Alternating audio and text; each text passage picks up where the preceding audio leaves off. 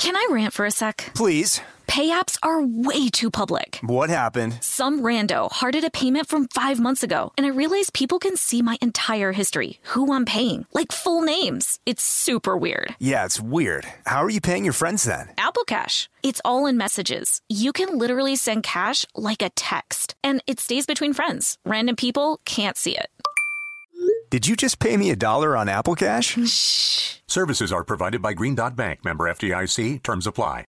Whether it's her first Mother's Day or her 40th, she deserves more. Shop tons of stunning on-trend jewelry for every budget at Diamonds Direct. Diamond fashion jewelry, beautiful birthstones, everyday pearls starting at just $200. Commemorate the real loves of her life with a gorgeous pendant featuring the birthstone of the one who made her mom. This Mother's Day, Diamonds Direct has everything you need to say thank you. Diamonds Direct. Your love, our passion. Online at diamondsdirect.com.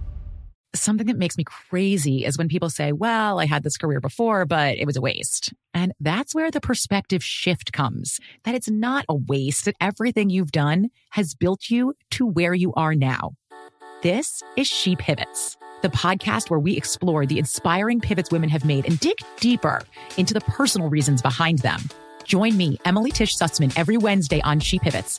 Listen to She Pivots on the iHeartRadio app, Apple Podcasts, or wherever you get your podcasts.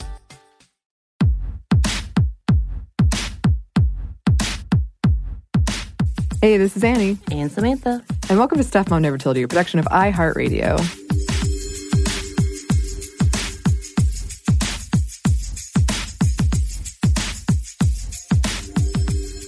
Today, we are thrilled to be joined by some guests I'm super excited about. We have Rose Reed, who's the host, yes, pew pew pew indeed, of the podcast The Women, and her mom, Gail. Hello, everyone. Hi, thanks so much for joining us, both of you. Yes, we were so excited to have you on because obviously your show is right up our alley, and we love everything that is happening. We did get to listen to a couple of episodes, and it's beautiful. Thank you. So thank you so much for sharing, and thank you for stopping by, both of you. We're thrilled. So and our hometown of Atlanta. Yes, Atlanta, GA. Yes. Yes, we did a lot of sleuthing to figure this out, and really we could have just asked. But we were like, let's get to the bottom of where they're from. There was a little bit of stalking, internet stalking. I'm like, does she live in Atlanta? Does she not? She's got an Atlanta number. I know this, area code. Yes. You know. Got to keep it mysterious. Yeah. Could you tell us a little bit about your podcast, The Women? Sure. So I'm Rose Reed. I'm the host of The Women, an iHeartRadio show.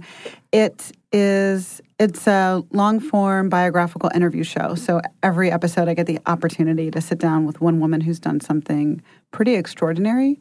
And we've had a range of folks on, from whistleblowers, politicians, doctors, and singer-songwriters. And, you know, behind every baby is a village, and behind every podcast is a family that either tolerates it or supports it or ignores it.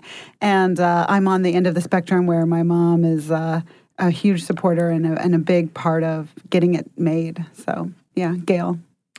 Well, for me, it's been an incredible opportunity to explore something that would have never occurred to me that I would enjoy, which is editing audio. I love storytelling, I love reading, and I love listening to podcasts. Became of age and have spent most of my adult life listening to NPR, and really was addicted to quite a few of the interview shows, and was just thrilled when Rose was able to put her vision of the women on paper and present it and team up with the folks at iHeart who have done a great job of supporting the distribution of the show. So, yeah, it's great. Yeah, and I love that you're here, that you had the idea to bring your mom in, and you've been on The Women as well, because the title is Stuff Mom Never Told You. I've never been able to convince my mom to come on. Right. I tried really hard because I was like, Mom, we could do this thing about where I tell you what modern dating is like, and oh my God, you tell me what it was like at your time, and she was like, no. She wasn't game? No, she doesn't want to tell very you her much secrets. not game. I feel like I want to join this conversation. I have never met your mother, but I know plenty about her, and I feel like I already know her. So I feel like I should join in and be like, hey, come be a part with us. Because I think that would be an excellent show. And she should date. Maybe she might listen to you. Yes. That's the power of friends. I've got a mission. Moms love friends. It's true. That is true. That's like a universal truth. Okay. Yes. Oh. You heard it here first. Okay. Okay, perfect. And can you, now that you've told us about your show, could you tell us a little bit about yourselves and how you got into this? What do you want to know? What do you not want to know? So I did see that you were a part of the Free Meek project. Oh, yeah. Which is phenomenal. Yeah. And of course, that got me excited. I was like, oh my God, she's a part of this really great concept and idea about maybe some of the abolition movement and some of the idea of abolishing all of. That's a whole other story. We won't go there. But the Free Meek was a big project and it was a big conversation. So would love to hear that project, the ARC podcast. Is it ARC? Do I call it ARC? It's changed because of litigation, but okay. I know, of course, they find my Squarespace and they're like, "Can you change it from ARC to ARC?" And I'm like, "Oh, I forgot how to use Squarespace." I don't know how to use this. But all of that. Let us know how you got into this world because you've already been doing a lot of these projects and being a voice and opening up ideas. And especially for our perspective, one of the things that we want to focus on, not everybody's happy that was like that social justice level of things that need to change. And you've been a part of that, obviously, already. Mm-hmm. So a lot of that. What have you been working on? What are you working on outside of? Well, I've been producing with my own company for the last 4 or 5 years. I was at Gimlet Media before that, which is a podcast production company. And before that, I was working in advertising, Ogilvy and Mather, trying to stay sane. I essentially always wanted to do radio. I really wanted just one of those radio jobs where you work in front of like a big soundboard and you have your headphones on and you're kind of taking calls from people driving in their cars. That was my dream. But I graduated during the recession, and I was in LA at the time, and actually it was my dad who gave me this pep talk, who I couldn't even get a unpaid internship part-time at NPR at the time, and I was working some odd jobs, making ends meet, and my dad was like, with your free time, you love radio, just go to a obscure radio station, walk in and just say, I'm here for the internship on a Monday morning at 9 a.m., and they'll take you. And that's exactly what I did. I walked into KPFK Pacifica on a Monday morning and walked in and said, I'm here for the internship. And the next day I was cutting tape. Wow. And so you can imagine that kind of full circle 10 years later after doing video production and got into podcast production once the industry started booming. And I'd already knew how to cut audio. I actually have a very similar story. That's funny. Really? You two have a really close story, actually. Yeah, I in high school I applied. I wanted to make documentaries. Oh, okay, yeah. And I applied to, at the time, this company was owned by Discovery Channel. And I applied, and they were like, you're a high school student, a little enthusiastic, try again later. And then I was going to move to China. I had a whole other thing after college. And a week before I was set to move, I get a call, and they're like, hey, are you still interested? I haven't updated my resume or anything. It'd been years. And I came in and interviewed, and they gave me the job, and here I am 10 years later. So what about you, Gail? How did you get into this? I really got into it with Rose. I've had... Through pure fear. Calling her crying, being like, I need help, I need help, I need help. Was that it? I always have harbored this dream of hosting a radio show. And it really harkens back long before podcast days when I used to listen to the radio growing up in New York. And FM DJs were such cool people, mostly men, but there was one woman in New York who had the late night, midnight to 4 a.m. Shift. Allison Steele, the Nightbird. And I love the way music was played, one song flowing into another, the idea of creating a theme. I never had the urge to write music myself, but I enjoy music a lot, as you could hear on the Buffy interview. But I just never acted on it. She's been an accountant for most of her life. Yeah. And part-time. I mean, she doesn't actually cut the audio, but my mom will listen to episodes and give feedback on what's the story here, or what should we open with, or what should we trim. And I think one of my best contributions, if I may say. Oh, no, tell us. At the beginning, when Rose did her earliest interviews back in the fall, it was constantly reminding her of what her mission was. Oh, yeah. That we're telling stories about extraordinary women who have done extraordinary things. And when you kind of start to bridge into journalism, the temptation is to do a deeper dive, to get other facts, maybe to interview other people. And I think it took 3 or 4 episodes, but we don't even have that discussion anymore. No. But Mom is really good at, like, what's the core theme here, and how do you keep proximity to it?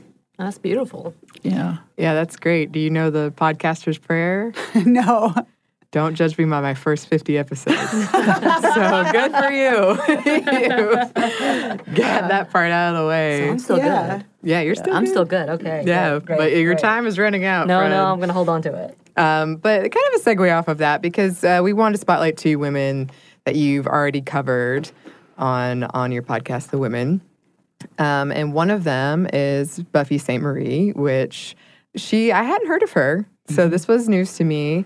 But that You didn't know Buffy? No, totally new to me. Wow. But see, that I listened to your episode and it was beautiful, and I loved all the music in it.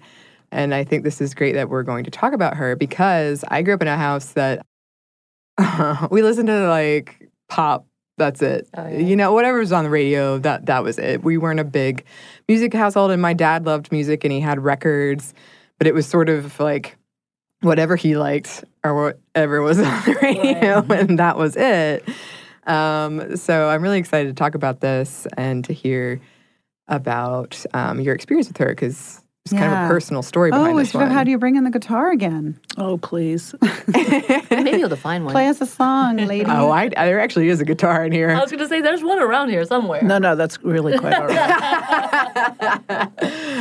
All right. You can only do so much work for the podcast. That's fair. That's true. That's fair. Totally This understand. unpaid internship is really, you know what they say, not the first 50 episodes. Okay. Yes. I know.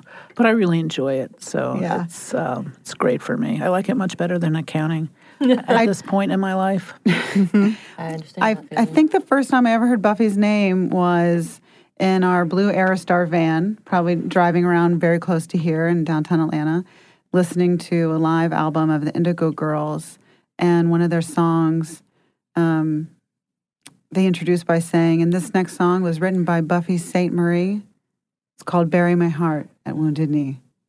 And that just, I mean, and the way that song is sang, the lyrics are like a history lesson, and it's so inspiring. And also it's the kind of song, Bury My Heart at Wounded Knee specifically, where, you know, it's almost like a crash course in the truth of, you know, American colonialism, what has been happening to Native Americans and their land for hundreds and hundreds of years. And it makes you want to run. It makes you want to be active. It makes you want to vote. It's just the kind of song that makes you want to do so many things. And you find yourself singing to it every time. And after that, Mom went through a real Buffy phase. But Mom knew of Buffy from when she was a teenager. Yeah. As I said in the podcast, it just happened to be one of the first songs that I learned to play was written by Buffy, called Universal Soldier. And that song has pretty intricate and descriptive lyrics. But because I learned it and then played it so much when I was so young, you know, I could still recite the words to it. And that's actually one of my hidden talents. I have a lot of lyrics in my head. Yeah. He's 5'2" and he's 6'4". Yeah. He's been a soldier for thousands of years. With missiles and with spears. He's all of 31 and he's only 17. And then it goes through these various religions. He's been, you know, Catholic, a Hindu, an atheist, a Jain, a Buddhist, and a Baptist, and a Jew. It's just, you know, it's so as soon as I heard this cut on the Indigo Girls, I just was flooded with memories about the other song, and then I wanted to know more about her because she really had disappeared from the American music scene. And that's when I bought her. I'm sure it was the greatest hits album, and I have to confess, when we were still buying things on CD, and then that's how Rose got more exposed to her other songs. And that's when I learned about all the other songs that were so famous that she had written. Just so interesting when we interviewed her, listening to her talk about how she really had to fight for recognition as a songwriter. I think it was easier in the music business to accept women as singers, but there were very few women back in my youth that actually wrote music and played their own music. Right. And she, in the interview you all did with her, she talks about that, about how she sold for $1, right? She sold Universal Soldier for $1. In a bar. You can imagine the scene, like if you watch Mrs. Maisel and you think of the Gaslight, or when you think of these like maybe coffee shops that a lot of folk singers would go to in the West Village. It sounded like it was a scene like that where somebody offered as if they were helping her, but swindled her. Right. Sure. So if you're familiar with anything that's going on right now, especially with Taylor Swift's album and the writing that she's really doing about the quagmire that she's in, where basically like you can earn back the right of your 6 albums if you make 6 more albums. Right. For each album, you can earn one. And that kind of language is not, I mean, I don't know where we get off on like still continuing the indentured servitude speak. Like I thought we were retiring that, or at least like being shameful about it, or like closeting it in some way, masking it behind some other man bureaucracy. Shiny, I'll help you dance. Yeah. Right. But it reminded me so much of the kind of rigmarole that Buffy went through 40, 50 years ago of your talents. You can earn back your talents if you like are indentured to me. Right. As an actor, I do some acting, and it shocks me how many times people are like, you should be so honored to be in my project. Maybe I'll give you footage. Like, I'm not even going to consider paying you. Right. Wow. And you probably won't even get that.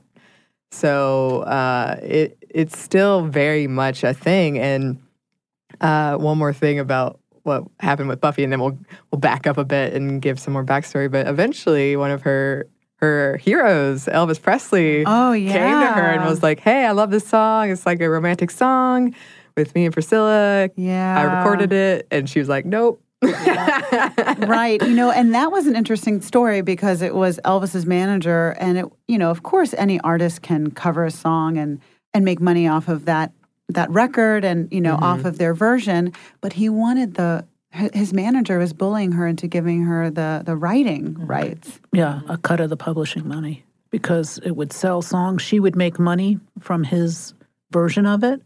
For every record she would make, I don't know, half a cent or whatever it was. And the manager wanted a cut. And I think getting to the root of that question is, I want ownership of something you've created, and feeling entitled to that, especially if it's a woman, if it's a person of color, if it's a woman of color. Right. Is the audacity is incredible, but it's still so pervasive. Right. You can see it today when just the constant conversations when it comes to music specifically, as you were talking about Taylor Swift, and then they were talking about women of color who are continually bullied into, well, we gave you this opportunity, you owe us, instead of you earned this opportunity, we owe you, which is such an odd sense of ownership, as you said. And like, it is like a modern form of indentured servitude. I mean, I gave you an opportunity. Now you need to pay me back somehow. And it's like, wait, but I did this. I created this. This is my content. What are you talking about? What you just said to me is the core, the essence of sexual harassment. Right. See how Mom brings it back to the core, to the proximity, to the kernel of the truth? No, it's so true, though. And it is. That whole misogynistic idea that this is what we have created in order to get what we have to do to unravel so many other things, because it is a core of this idea of you owe me. Mm-hmm. And I think that what's really interesting when we think about it kind of in its equal counterpart, when you see, and you see this in the workplace, but especially in art, as we're using this example, you see a man's career take off and you hear, man, he is brilliant. He is brilliant. And I think that you hear that. I often see that when, managers or big record label, big time producers will use that phrasing rather than, oh, Buffy Sainte-Marie, oh, Taylor Swift, maybe one day you'll work hard enough for me with the terms that I make that you can eventually own that thing that you make. Yeah. Yeah. Yeah, just all the systems in place. So I was thinking about this because I was listening to this episode on Buffy Sainte-Marie last night, and I learned to play the guitar because of Green Day. Yes, Boulevard of Broken Dreams was my first song. I could still play it. But that got me to thinking of when I was that age, when you were learning Buffy Sainte-Marie and Universal Soldier, I was learning a lot of men. Right. Songs written by men. Right. And I was honestly struggling for female artists. So I'm really glad that you brought this person to talk about today. And I loved the music, and like I said, it was an introduction to me. So for any other listeners who might not be familiar, could you both give a rundown on who Buffy Sainte-Marie is? Sure, I'll do the primer, and then Mom, if you want to take that away and add the deeper meaning. I'll see what I can do. Buffy Sainte-Marie is a singer-songwriter. She's an iconic folk singer. She really came of age during the time of Bob Dylan and Joan Baez and Joni Mitchell. And she was a folk singer and she was a self-taught musician. She also happens to be, and I'll go back before I go forward, she was adopted and she thought she was orphaned. She actually was born on a reservation in Canada, and this was during the time when there was a lot of re-education. I mean, I'm sure there's a better way to phrase that, but that's the polite way that the American government has started talking about its history. But during the re-education and placing children, Native American children in other places, whether it was a boarding school or adoption agencies. So she was actually adopted by a family in Massachusetts, learned how to play the piano, play the guitar. She was always a creative person. And she really early on in her early 20s wrote a string of songs ranging from protest songs like Universal Soldier to love songs like Until It's Time for You to Go, covered by Elvis Presley, writing the music like Up Where We Belong, Gentleman and Officer. Oh, excuse me, An Officer and a Gentleman. And she's a really iconic folk singer, and she's a true activist, and Native American activist. I think the one thing that is really wonderful about Buffy is that although some of her songs have been made famous by other artists and covered by other artists, she has persisted and she's released dozens and dozens of albums. But Gail, from the perspective of the Vietnam War and actually growing up during that era when these songs weren't just kind of nostalgia, but when they were actual real-time calls to action, how would you phrase when you think of Buffy's songs? Well, it definitely reminds me of that time because the war was very real. It was a very everyday part of our lives then, and it was foundational for me. I was born in 1955. By the time the war was really in full swing, I was 12 and 13 years old, so it was my formative years. And one of the things I really wanted to follow up on what Rose said, not about the war, but I didn't realize this about Buffy until we were doing the piece on her, and I watched some other interview video of her. So when I went to see Once Upon a Time in Hollywood, and I heard her voice in the there's a scene where Margot Robbie, who's playing Sharon Tate in Quentin Tarantino's movie Once Upon a Time in Hollywood, gets in her car, and you hear a song come on. It's The Circle Game, which is a very, very well-known Joni Mitchell song. The Circle Game. Yeah. And the seasons, they go round and round. And I had never heard Buffy sing this song. And I knew Joni had written it, and I know Joni Mitchell's version. But I knew, because we were in the middle of editing this piece, that it was Buffy's voice. It was because she has a very unmistakable kind of trill to her singing. And when I looked up some video of her singing it, I saw her being interviewed. And what I understood from what she was telling, the story she was telling, Joni Mitchell's Canadian also. And she had heard Joni Mitchell long before she was famous and taken that song and recorded it as a way of giving Joni Mitchell's career a boost. And I just think that's so interesting when somebody that you know of that's so enormously famous, like Joni Mitchell, is helped by somebody, another sister, if you will, another musician who, and then the interesting thing Buffy said in this interview was she thought Joni Mitchell was so great, and Joni gave her a demo tape, and she carried it around everywhere she went and would play it for anyone she could get to listen to it. So really helped contribute to somebody else's career. Yeah. And I thought that was pretty amazing. It's a strong sentiment. Also, there was an autobiography published on Buffy Sainte-Marie about a year ago, and the foreword is written by Joni Mitchell. And it has that sentiment exactly of, when I was coming up, I looked up to Buffy, and there were very few true singer-songwriters, as Buffy was also a writer. Mm-hmm. And so that was it's a really interesting connection to think of that. And also to remember, and apropos of our conversation, of really that network of women and really one woman's success is many others, but there's many women behind it. That's beautiful. Yeah, that is one of our favorite things to talk about, women supporting women. Yes. Yes. Give me all the feels. And this might seem like this is an artsy question I wouldn't like, but I feel like you two will be good at it. Didn't I tell you that my mom used to watch Northern Exposure? She's perfect for it. Perfect. Perfect. How would you describe her music for people who haven't heard it? Buffy's music? Mm-hmm.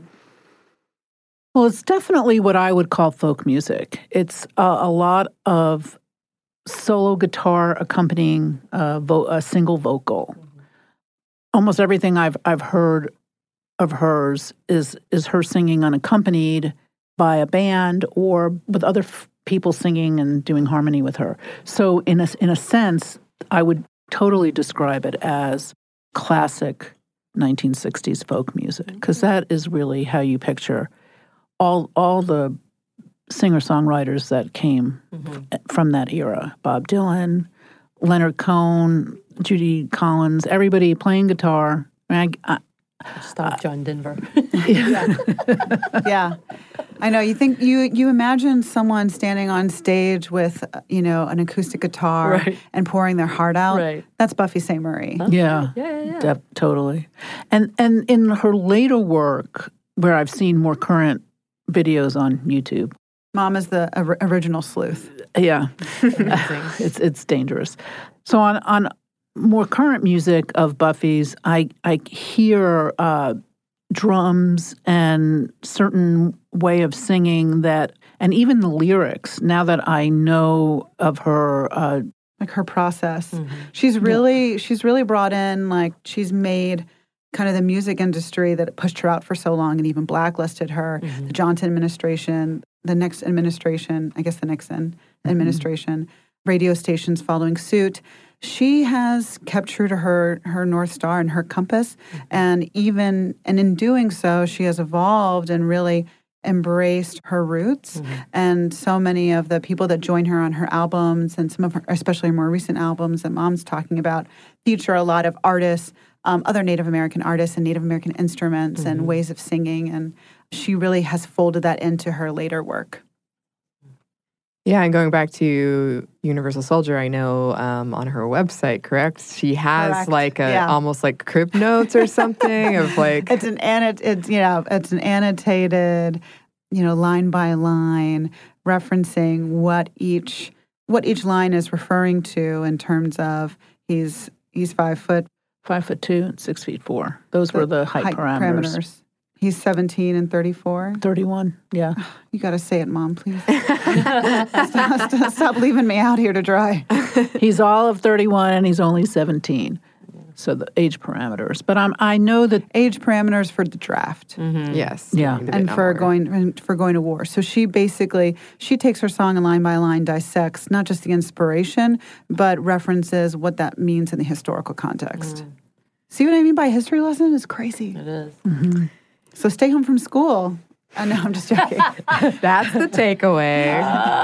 Now, that is something your mother would never tell you. That's true. That is true.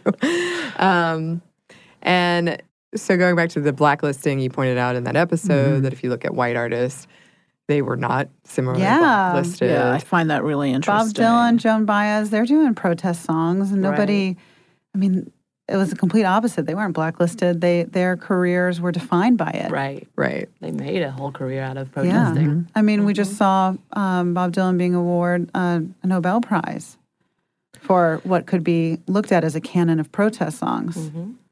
Just saying.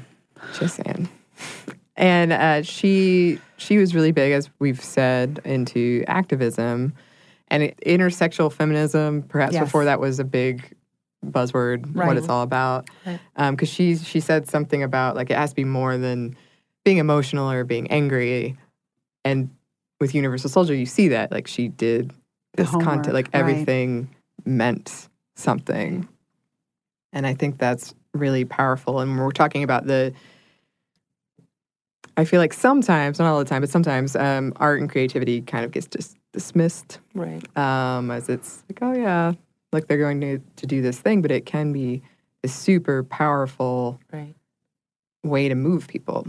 Exactly. I think today it's become more controversial even to do so. As you are part of the Free Meek project, that was very controversial. Back to the Black Lives Matter conversation. You think it's controversial? I think it was one of the big controversies when it was coming out, because they were like the whole level of just do what they say and you'll be okay. Just follow the law and you'll be okay. And there's this whole big drawn line in that level of blue lives matter, all lives matter, Black lives matter, and why this is so important.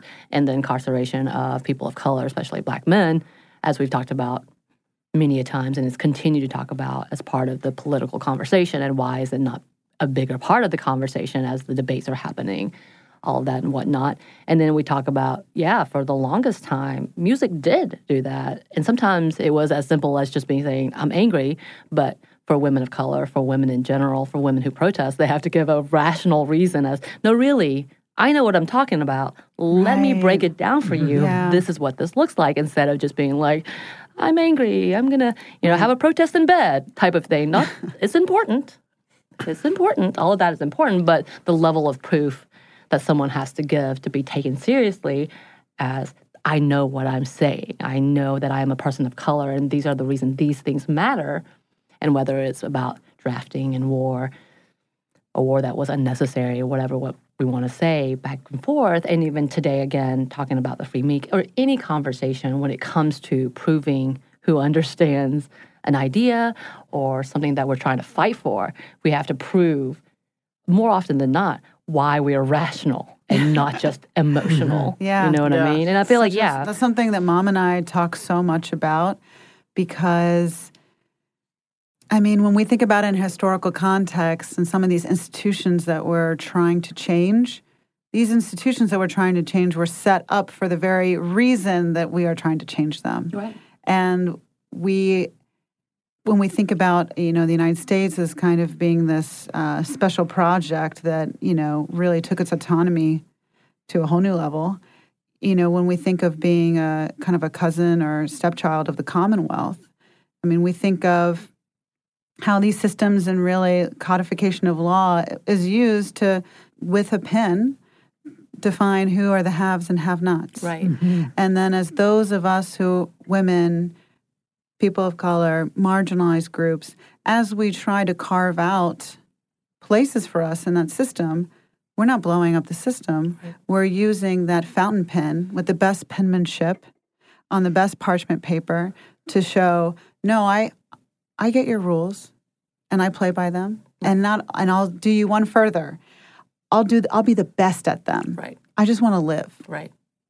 And that's the fight that we see today. And I think it is disheartening, but also really empowering to see the creative way that people play in that poker game of I see you, I raise you, and I call you. Right. And so that's artists like Buffy, artists like Meek Mill. Right. They use a language that has been, kept from so many groups of people, and they use their poetry and they get to the kernel of truth of what they see whether it's in the Vietnam War, the criminal justice system, and they're able to say, here are the shared values that no one can deny. Right. And here is the beauty of what can be, and here is the beast of what we must recognize. Right. And so I think that's what's really extraordinary. That's true. Yeah. I agree. It's such a nice room. Good crowd, good crowd. We have a lot more in our discussion, but first we have a quick break for a word from our sponsor.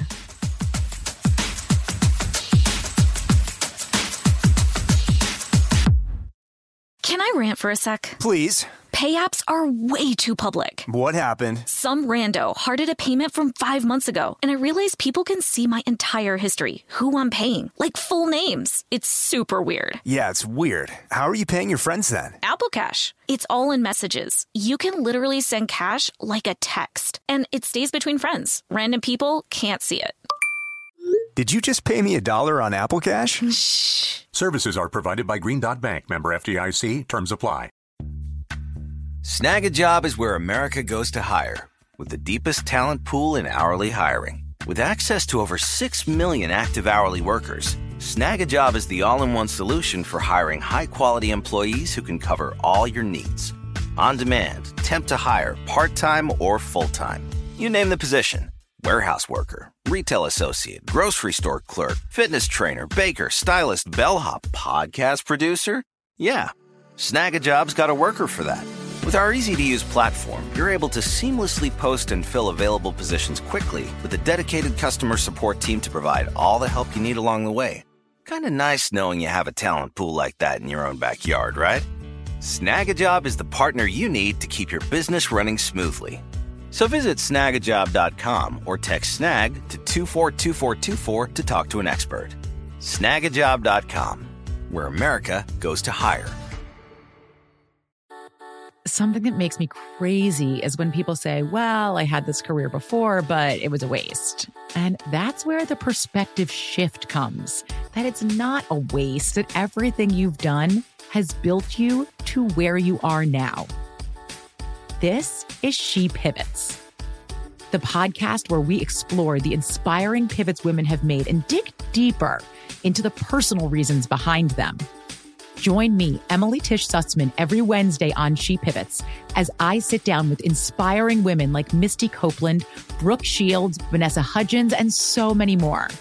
We dive into how these women made their pivot and their mindset shifts that happened as a result. It's a podcast about women, their stories, and how their pivot became their success. Listen to She Pivots on the iHeartRadio app, Apple Podcasts, or wherever you get your podcasts.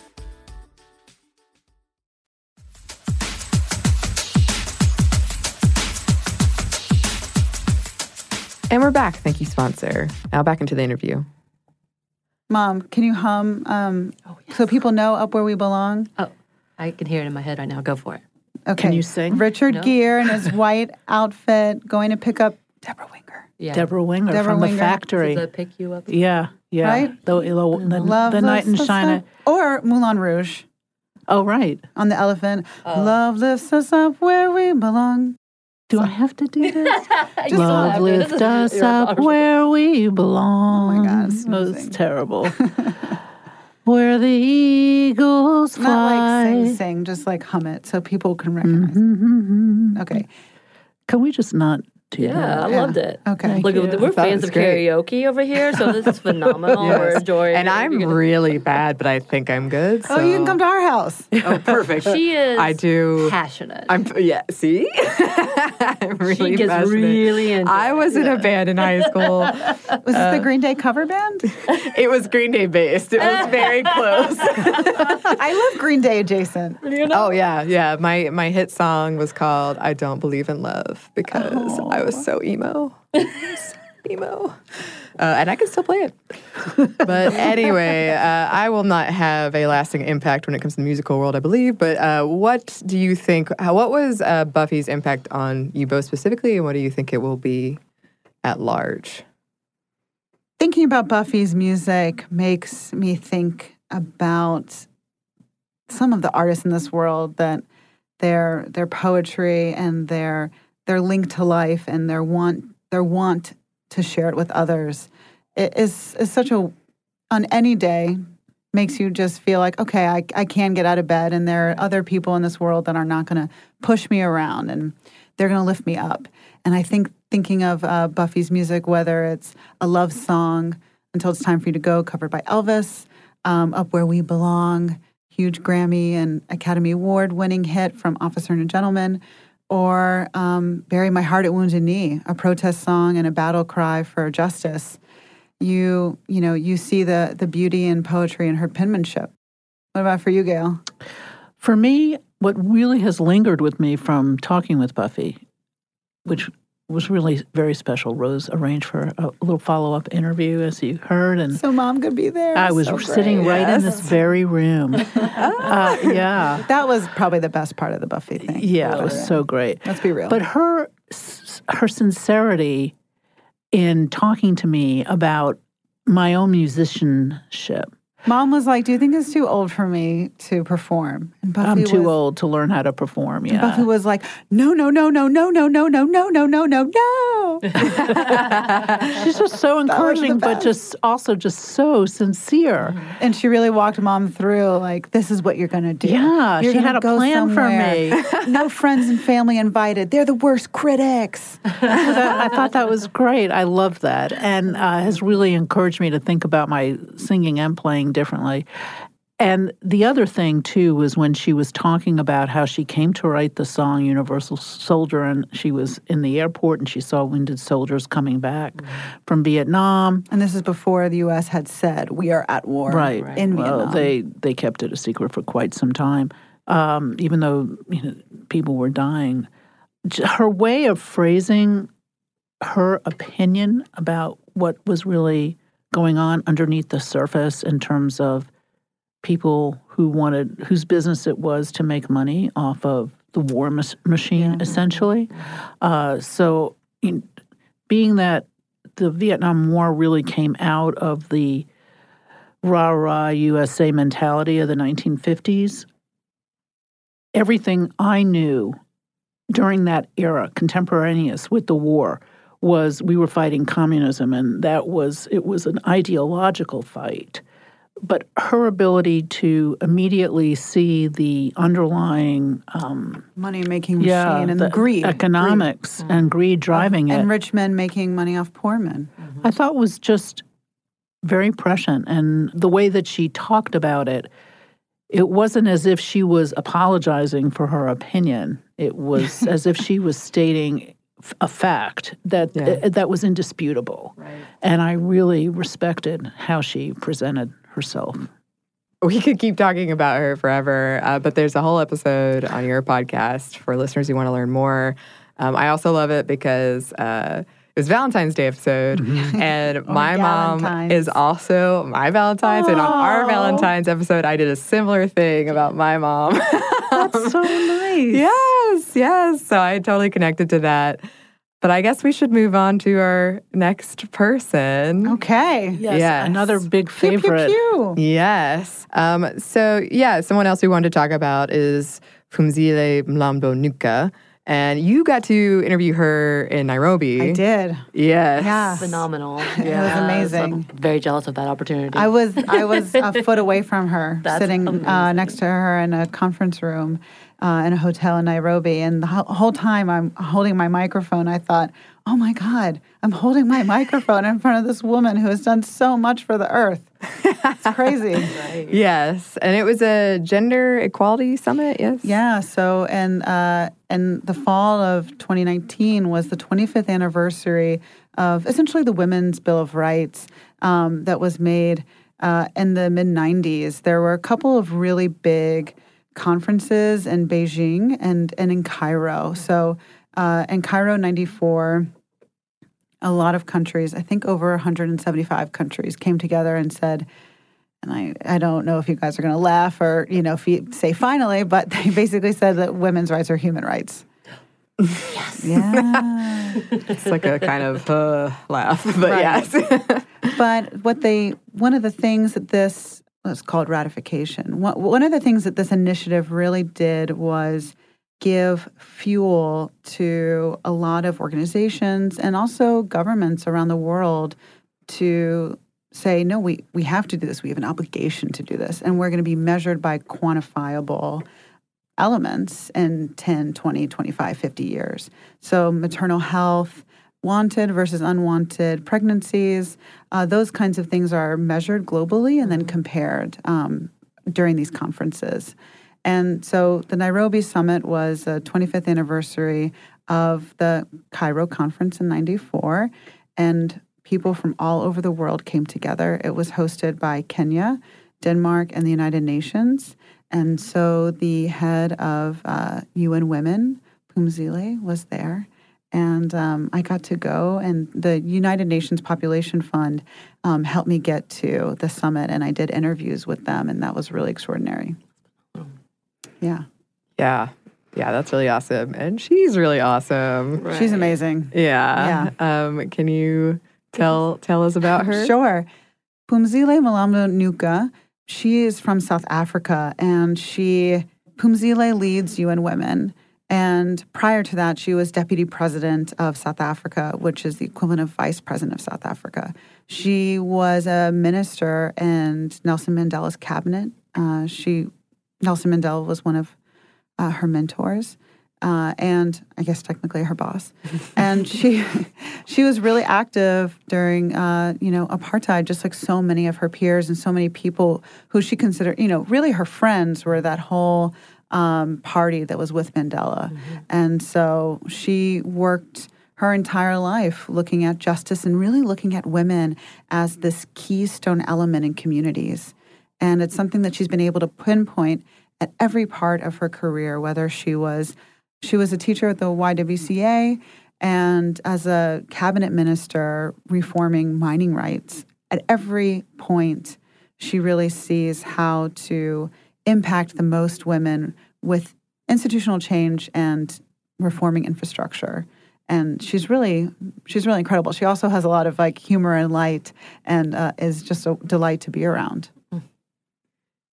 Yeah, one of the things that stuck out to me in your interview with her is she too brought up the importance of women supporting women or finding your mentors or inspiration in other women. And she said that she thought perhaps the South African government was more afraid of women than men. Yeah. Because they would, stand in front of tanks. They would stand in front of tanks, yeah. Yeah. And it was just really amazing to hear her talk about that. And then she would say things in passing that I'd be like, wait, hold on. I know. How many times have you been arrested? What? Yeah. She was a delight. And she was in prison, sending notes, yes? So Phumzile's husband was in prison. Right. Okay. So her husband, and at the time was her boyfriend, fiance. And if you can imagine, Phumzile was, a student and an activist, and she was a part of the political party of Nelson Mandela was a part of. And, all of these people had been living without basic rights. Mm-hmm. I just want to give some context for apartheid at the time that her boyfriend was and now husband was in jail. I mean, millions of people in South Africa had their homes bulldozed because they weren't in the right vicinity. They weren't in the right precinct for someone of their color or class to be in. So many South Africans who were not white did not have electricity, did not have running water. So the apartheid government had managed to not only deprive people of their human rights, but of certain dignities that, all of white South Africa had. And thinking of all these people who were students and intellectuals and activists who were imprisoned, whether they were doing something that technically broke the law or just because they were perceived as a threat. Mm-hmm. Nelson Mandela served for over 20 years in prison because, he was perceived as a threat. Mm-hmm. And he was the leader of his party. And that party was abolished from South Africa. They wouldn't recognize it as a party. So that also makes us think about how recognition is so important today. At that time, Phumzile's boyfriend, now husband, and as in so many of their friends, were imprisoned. And so they were passing notes to each other. I asked her how they communicated. I was as I just worked on the Meek Mill project, over a couple of years ago, I got really familiar with how, you get your number, and it's very complicated to get called and to receive and make calls to someone in prison. You actually can't call them, and for them to call you, it's like a crazy Easter egg hunt. And anyway, so I was trying to picture what it was like for her in the 80s to talk to her boyfriend on the phone while he was imprisoned. And she said, oh, no, we couldn't talk on the phone. We had to send each other letters. Oh, but they weren't like letters that you could like just send.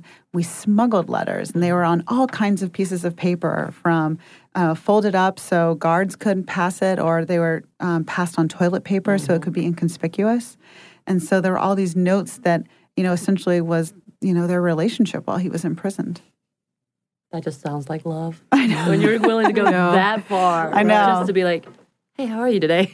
Which is not what they would say, but I'm just in that level of like, wow, dedication. I know Phumzile was saying during the interview that some of these letters were read in public.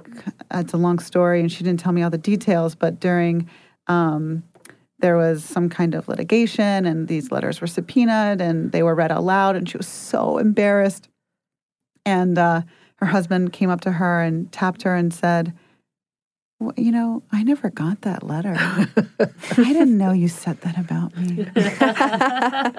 So while she's like, dying of humiliation, he was just, I just think that's such a sweet love story. It is. It really is. She made a point to say that she became much more cautious about her activity when her boyfriend became imprisoned, because it would not be smart for both of them to be in prison at the same time. That's a really good distinction. Yeah. That only one person of the household or one parent can really afford to be in prison. Right. And the other thing, talking about writing, that I just found so amazing, a couple of things. The first was just what a tremendous opportunity the YWCA provided to her. It just the organization and the structure, because it introduced her to so many things that she doesn't really talk about where she grows up. Well, we just didn't have time to go into all this detail, but Phumzile grew up during a time where the YWCA was really active in her community, and it was one of her first jobs, and she became a teacher. She even went to Switzerland when she was really young, working in Switzerland as a teacher. But she talks about this really strong community that she joined and was a part of.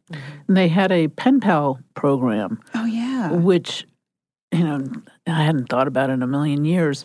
But kids used to write each other, and it was really cool to have a pen pal. In another country. In another country. I participated. I had a pen pal. Did you guys? Yeah? Yeah. I'm not going to date myself. I actually, come on. Even as a kid, though, I was suspicious my pen pal wasn't real. Oh. You were afraid of being catfished as a child? Yes. I was like, Roman, you need to give me some real facts here about your life. I don't know. You wanted some details? I did. I wanted something I could fact check and prove he was real. My brothers pranked me a lot. So I was very paranoid. I'm like, who's going to go to that elaborate of my brothers prankster? Would. Wow. Oh, absolutely they would. To a first grader. Yeah. They definitely would. Did you ever find out? No, I still have my doubts about Roman. Roman, if you're listening, Annie from Lumpkin County, were you real? Reveal thyself, Roman. And just drop some details along the way. Yes, I need to know. Did you love French fries and khakis? Or? I was going to say, either this is the beginning of a really bad Netflix movie or a really good Hallmark movie. I'm not really sure. I like that line right there. There's a line. It straddles. There's a line. Yes. We do have some more for you, listeners, but first we have one more quick break for a word from our sponsor.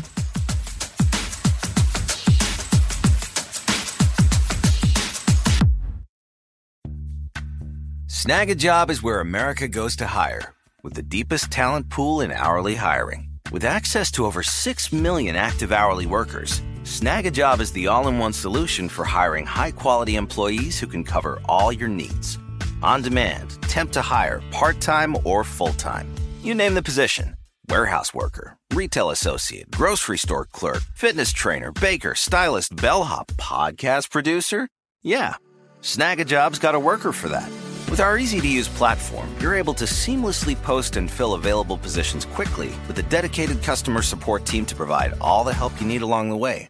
Kind of nice knowing you have a talent pool like that in your own backyard, right? Snag a Job is the partner you need to keep your business running smoothly. So visit snagajob.com or text snag to 242424 to talk to an expert. Snagajob.com, where America goes to hire. Something that makes me crazy is when people say, well, I had this career before, but it was a waste. And that's where the perspective shift comes, that it's not a waste, that everything you've done has built you to where you are now. This is She Pivots, the podcast where we explore the inspiring pivots women have made and dig deeper into the personal reasons behind them. Join me, Emily Tish Sussman, every Wednesday on She Pivots as I sit down with inspiring women like Misty Copeland, Brooke Shields, Vanessa Hudgens, and so many more. We dive into how these women made their pivot and their mindset shifts that happened as a result. It's a podcast about women, their stories, and how their pivot became their success. Listen to She Pivots on the iHeartRadio app, Apple Podcasts, or wherever you get your podcasts. This is Neil Strauss, host of the Tenderfoot TV true crime podcast, To Live and Die in LA. I'm here to tell you about the new podcast I've been undercover investigating for the last year and a half. It's called To Die For. Here's a clip. All these girls were sent out into the world and they were told, try to meet important men, try to attach yourself to important men. The voice you're hearing is a Russian model agent telling me about spies sent out to seduce men with political power. The war in Ukraine is also being fought by all these girls that are all over important cities. For the first time, a military-trained seduction spy reveals how the Russian government turned sex and love into a deadly weapon. If you want to kill your target, it's easy. You just seduce him, take him somewhere, start having sex, and then he's very vulnerable, so you can kill him easily. To Die For is available now. Listen for free on the iHeartRadio app, Apple Podcasts, or wherever you get your podcasts.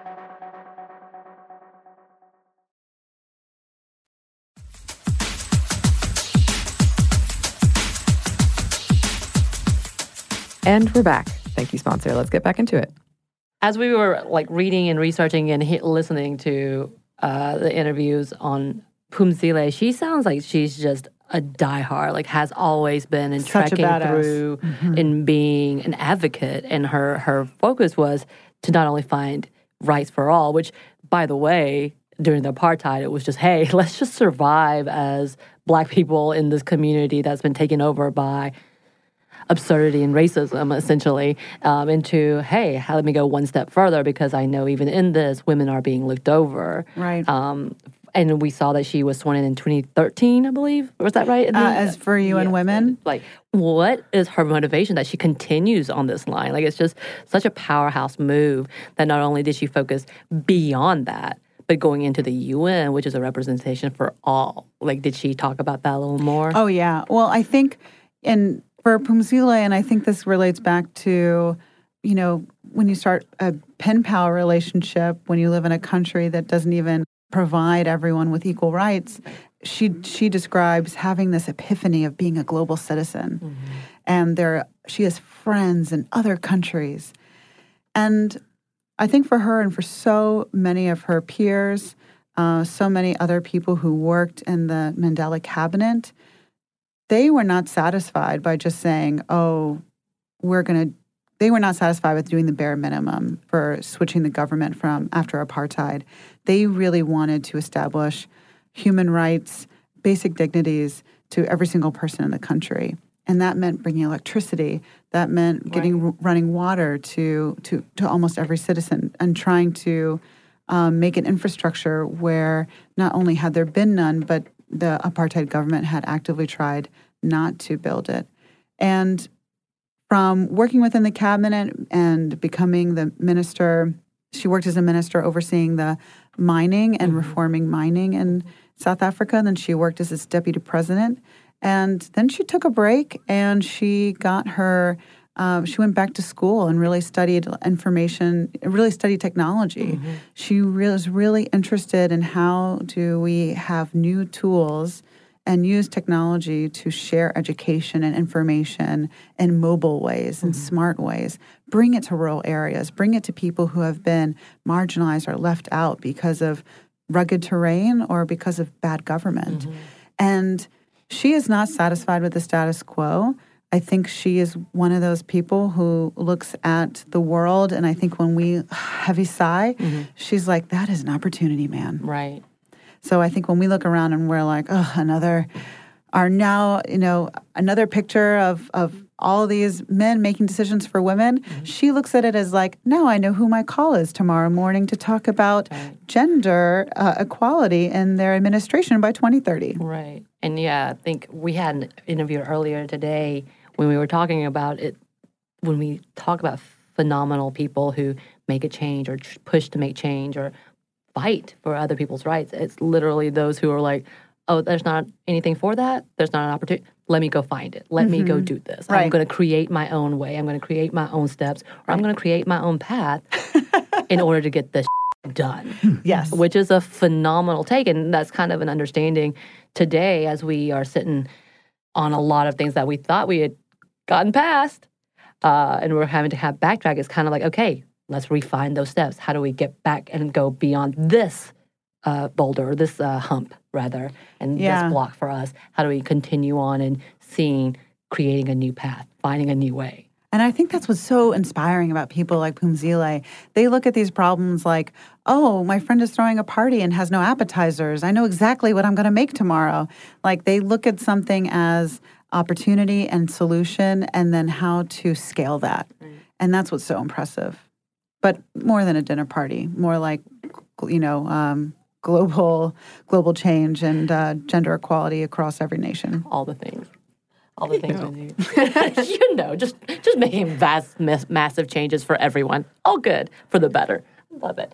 So with that, because you kind of already highlighted it, from each of these women, Buffy to Phumzile, what are takeaways that you had from each of the interviews or conversations that you're like, yes, I'm going to live that way, or I'm going to think that way, or I'm going to push that way? From Phumzile, sitting next to a woman who was mentored by Nelson Mandela and who worked in his parliament, and seeing her joy and her lightness really made me think about how we all have a gift to carry ourselves in our own way. When she sat next to me and I asked her how she got the news that she became minister in his cabinet, and she said, oh, I got a phone call when I was traveling, and they told me to come in and see the president, and I don't think that you ever get called in for good news, so I avoided him for weeks. and then finally they called her, and they were like, no, really, come in. And he told her, he said, I really think that you should be a minister in the cabinet. And she said, she refers to him as Tata, the affectionate name for her father. She said, I'm not ready. There's so many competent people in your cabinet. Why would you choose me? And he said, I've been a prisoner most of my life, and no one has taught me how to do this job, and I learn every day, and so will you. And Phumzile said to me that inspired her, but after that she was like, yes, okay then. Like, really took that as like carte blanche for like, if he can say that, I can believe in myself. Right. And just her humor, that's just such a lovely thing to walk away from. This is something that my mom and I talk a lot about. So many of these interviews, and what we share with our audience is a condensed, abridged version of a conversation. So usually we take an hour, we cut it down to half an hour, or we take 90 minutes, we cut it down to 40 minutes. But after listening to these multiple times and thinking about these women in the context of their backgrounds, different historical contexts, these different countries, from South Africa to Kenya to Canada to America, we often find ourselves talking about the patterns of the way that a lot of women feel like they had a choiceless choice, that they had to do the right thing, that they have a moral compass that they couldn't ignore. We were just talking about this, about how these these interviews really bring up kind of common, how would you phrase it? No, as I listen to a new interview, it is the norm to hear something that will remind me of that there's a common thread. There's so much commonality, whether it's two different people whose lives were tremendously affected by being pen pals. Because I was thinking, Yasmin. Right. Phumzile had a pen pal, and that really made her think herself as a global citizen. And one of my guests, Yasmin Abdel-Majid, who is a Sudanese-Australian writer, her parents ended up in Australia because of her mother had a really good pen pal. Oh, wow. I mean, that's unbelievable. Wow. And so that's been a comment. Just those interesting, they're not coincidences. They're just, you think about pen pals as something that we did for fun or amusement, cultural sharing, before there was the internet. But it really did open horizons for so many people. Or just being in the right place at the right time. People get opportunities that make them who they are. So it's not always in our control. We like to think that we make decisions every day. We educate ourselves. We go to college. We learn a skill. We pursue that as a vocation or maybe an avocation or a hobby. But life continually presents us with circumstances that really clearly define our path. Now, granted, it is how you take that path that makes you who you are. And, oh my God, preach. That is every woman on this show. On this show. It's just unbelievable how people step up to their circumstances. And also how they see tornadoes coming through their town and there's chaos, everyone's running. And they say, okay, well, I guess I have to do something. Right. Mm-hmm. And listening, and then, after really coming away from Buffy just makes me think how lovely it is to have music in the house. Right. And, having my mom create a home where singing and dancing and music playing and blasting and her learning, I got to learn this song on this electric guitar and I want to play my acoustic guitar for these songs. And, when she played, she was in a good mood and that was really nice for the house. Right. And that's all. I think Buffy is an amazing artist and poet and researcher, but she also really, I think, loved and appreciated our love of music. Mm-hmm. But I also think another major commonality is when Rose talks to someone who's from my generation, someone who came of age in the 60s or the 70s, she always asks this question, which is, how do you feel about the fact that we're still fighting today for the same things that you were fighting for 30, 40, 50 years ago? Mm-hmm. And it just continually brings home how hard it is to overcome the things that we are fighting, whether it's sexual harassment or the record labels, recognition, gender being valued, right? Women's health, which is health care. The same conversations. Mm-hmm. Sometimes there are conversations we thought we had put to bed, and now here we are. The Supreme Court is hearing another case today. Right. So it's the never-ending battle. Right. And how do you? I mean, I think that's the biggest challenge. Is do we ever reach a time when we can move on to new topics? Well, Phumzile says 2030. So, yes. All right, we got 10 years. We got this. Yes. But, I think the good part with that is that unlike before, we actually have a roadmap. We actually have icons. We actually have people who've already paved and had this conversation of this is what we use. Not only can we use this now, but we have even more science to go behind it. And we can take what we gave you way back when, not way back, but back when, and now add to it. Because there's a foundation here now. And I'm very grateful for that as well. Because it's good to hear. It is. These are people who have paved a way and have already kind of taken the big parts, the difficult parts, by being the martyr, unfortunately. Mm-hmm. And now we're here and picking back up where they had it. Unfortunately, we would have loved to have been to the point where we don't have to think about this ever again, hallelujah.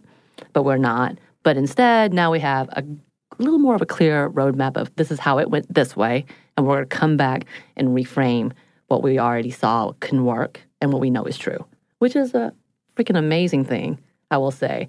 And believe me, I'm not an optimist. This is a phenomenal moment. She's not. Usually I'm the one that says everything is burning and we're all going to die.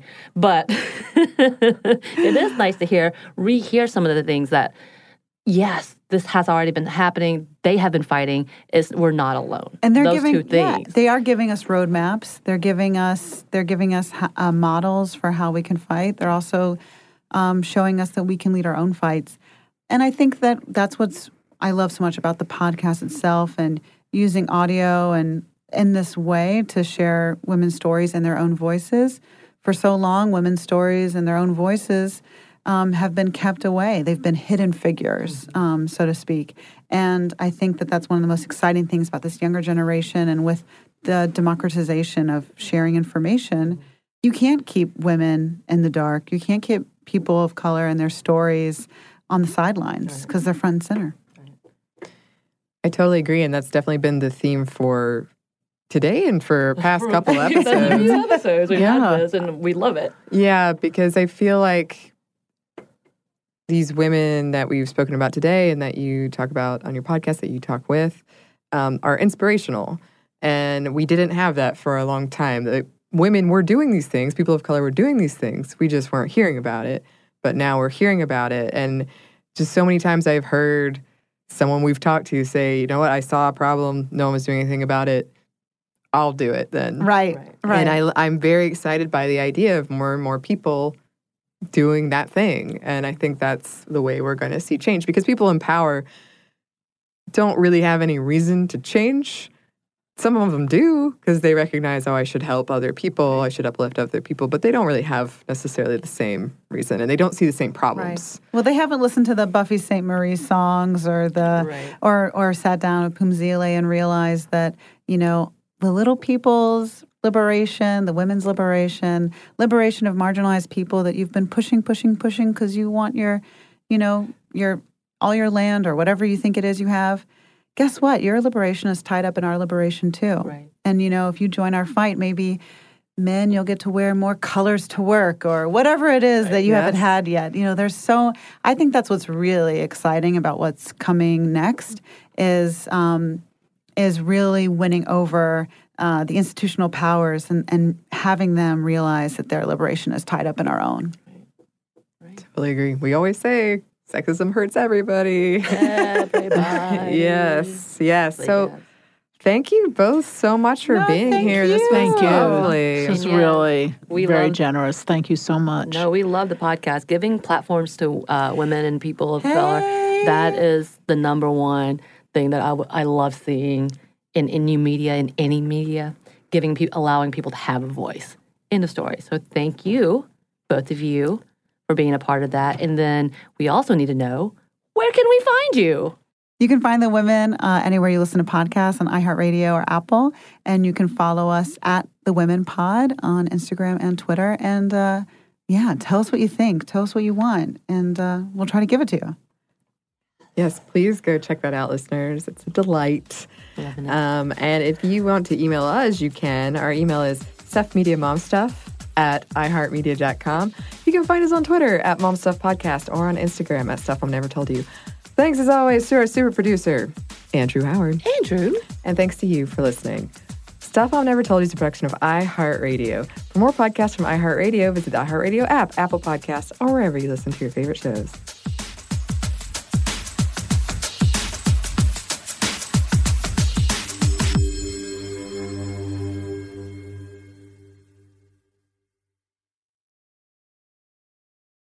This episode is brought to you by PNC Bank, who believes some things in life should be boring, like banking. Because boring is safe and responsible, level-headed and wise. All things you want your bank to be. You don't want your bank to be cool or sexy. Sexy is for 80s hair bands, not banks. That's why PNC Bank strives to be boring with your money so you can be happily fulfilled with your life. PNC Bank, brilliantly boring since 1865. Brilliantly Boring Since 1865 is a service mark of the PNC Financial Services Group, Incorporated. PNC Bank, a National Association, member FDIC. Something that makes me crazy is when people say, well, I had this career before, but it was a waste. And that's where the perspective shift comes, that it's not a waste, that everything you've done has built you to where you are now.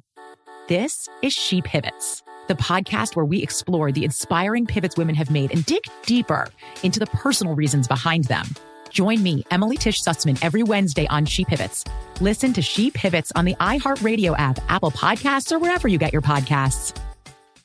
I'm Diosa. And I'm Mala. We're the creators of Locatora Radio, a radiophonic novela, which is a fancy way of saying a podcast. Welcome to Locatora Radio Season 9. Love at First Listen. This season, we're falling in love with podcasting all over again. With new segments, correspondence, and a new sound. Listen to Locatora Radio as part of the My Cultura Podcast Network, available on the iHeartRadio app, Apple Podcasts, or wherever you get your podcasts.